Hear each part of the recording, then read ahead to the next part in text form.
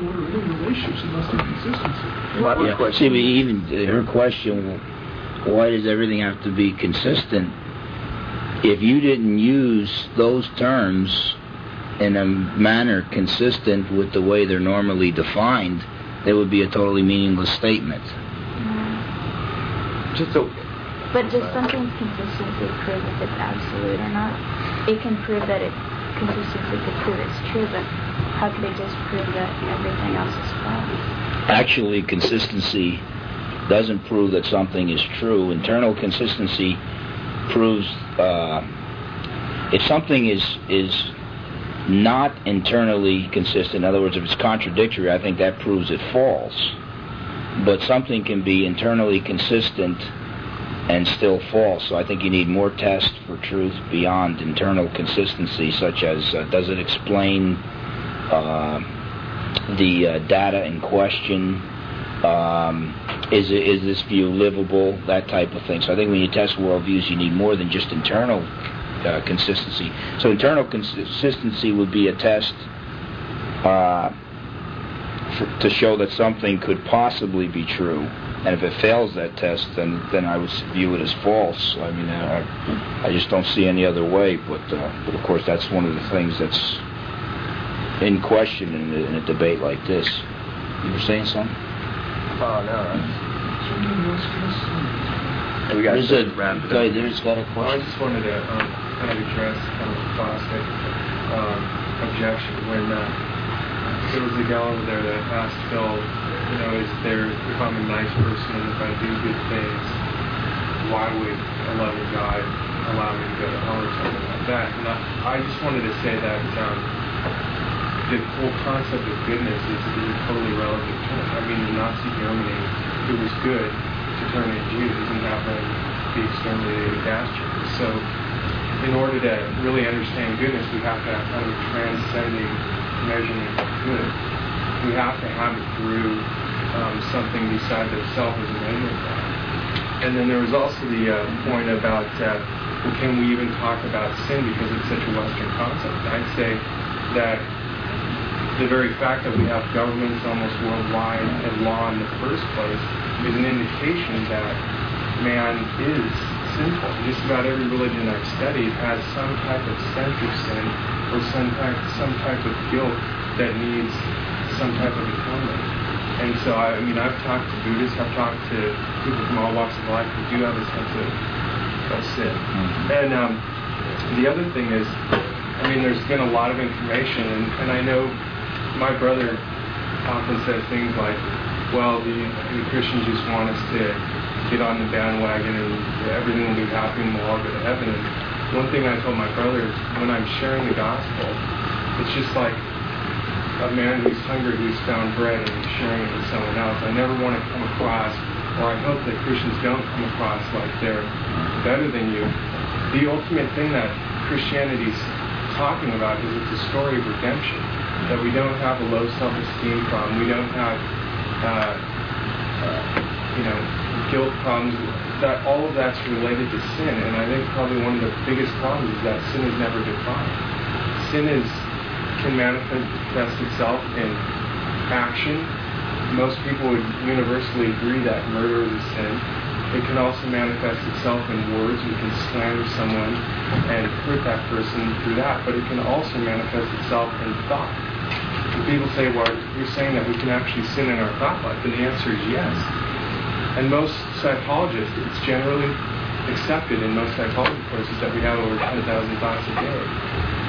And you know that out of all those 10,000 thoughts, I know as far as I'm concerned, not all of them are loving towards God and man. And for example, Ted Bundy, right before he got executed, he was being interviewed, and he's one of the most notorious murderers of the 20th century. He did horrendous things. And they said, where did all of this start? How did all of this come about? And you'd think he'd say something like, well, I grew up in a mafia family, I was taught how to kill at a young age. But it's interesting, he didn't say that. He said it started in my thought life. He said I got exposed to pornography at 11 years old, and it was from my thought life that my thought life and the evilness in my thoughts and in my heart preceded the actions that I took. And so a lot of times we do good things not because we're internally virtuous, but a lot of times we do it because we're afraid of getting punished. And what motivates us not to cheat on our taxes or to not run a red light is not because we're internally good, but it's because we're oftentimes afraid of being punished. And so what Christianity's addressing is mankind's internal problem. It doesn't deal with the symptoms. It's saying that all the problems that you experience, your loneliness, your emotional problems, your psychological problems, are all a result of what's called original sin.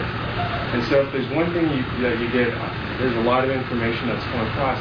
The one thing that separates Christ from all the other world leaders is that his very point of coming to the earth and the very point of him dying on the cross was in order to pay that penalty that all of us are due.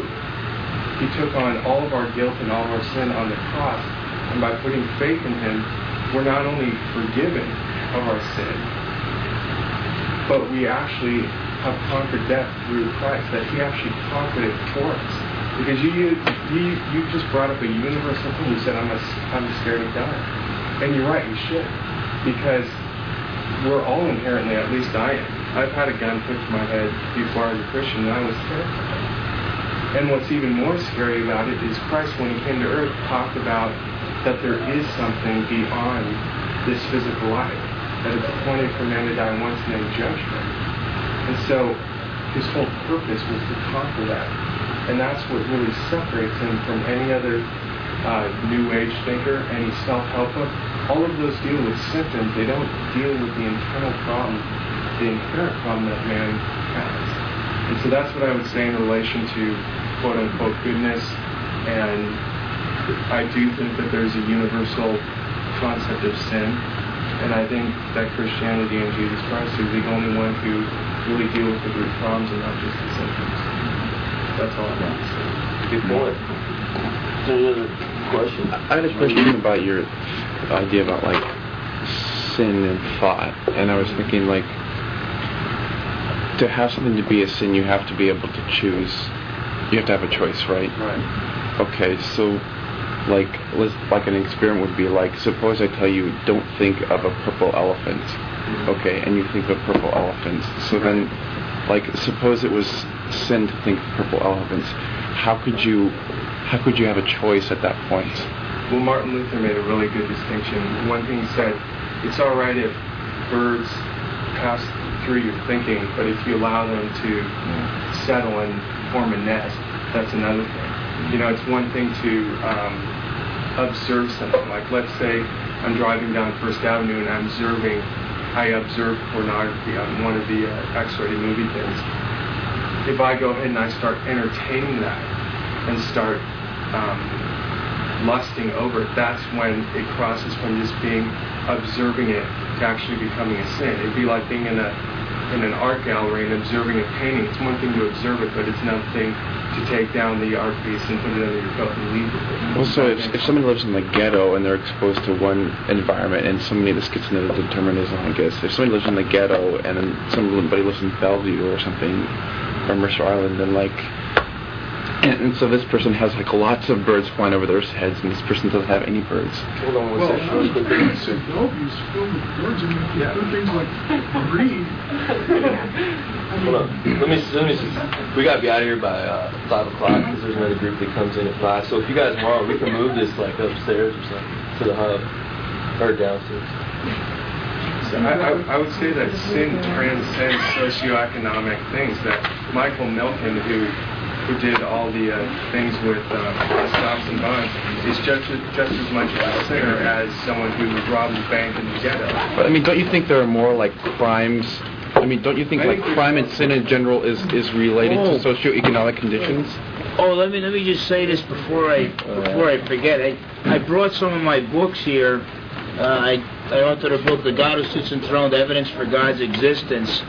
A lot of the stuff that I just barely touched on, there's entire chapters devoted to those things, and we're selling them for half price, $5 a piece. If you don't have the money but you'd still like to grab one, just take it. The address is in there. You can mail us a check, whenever you get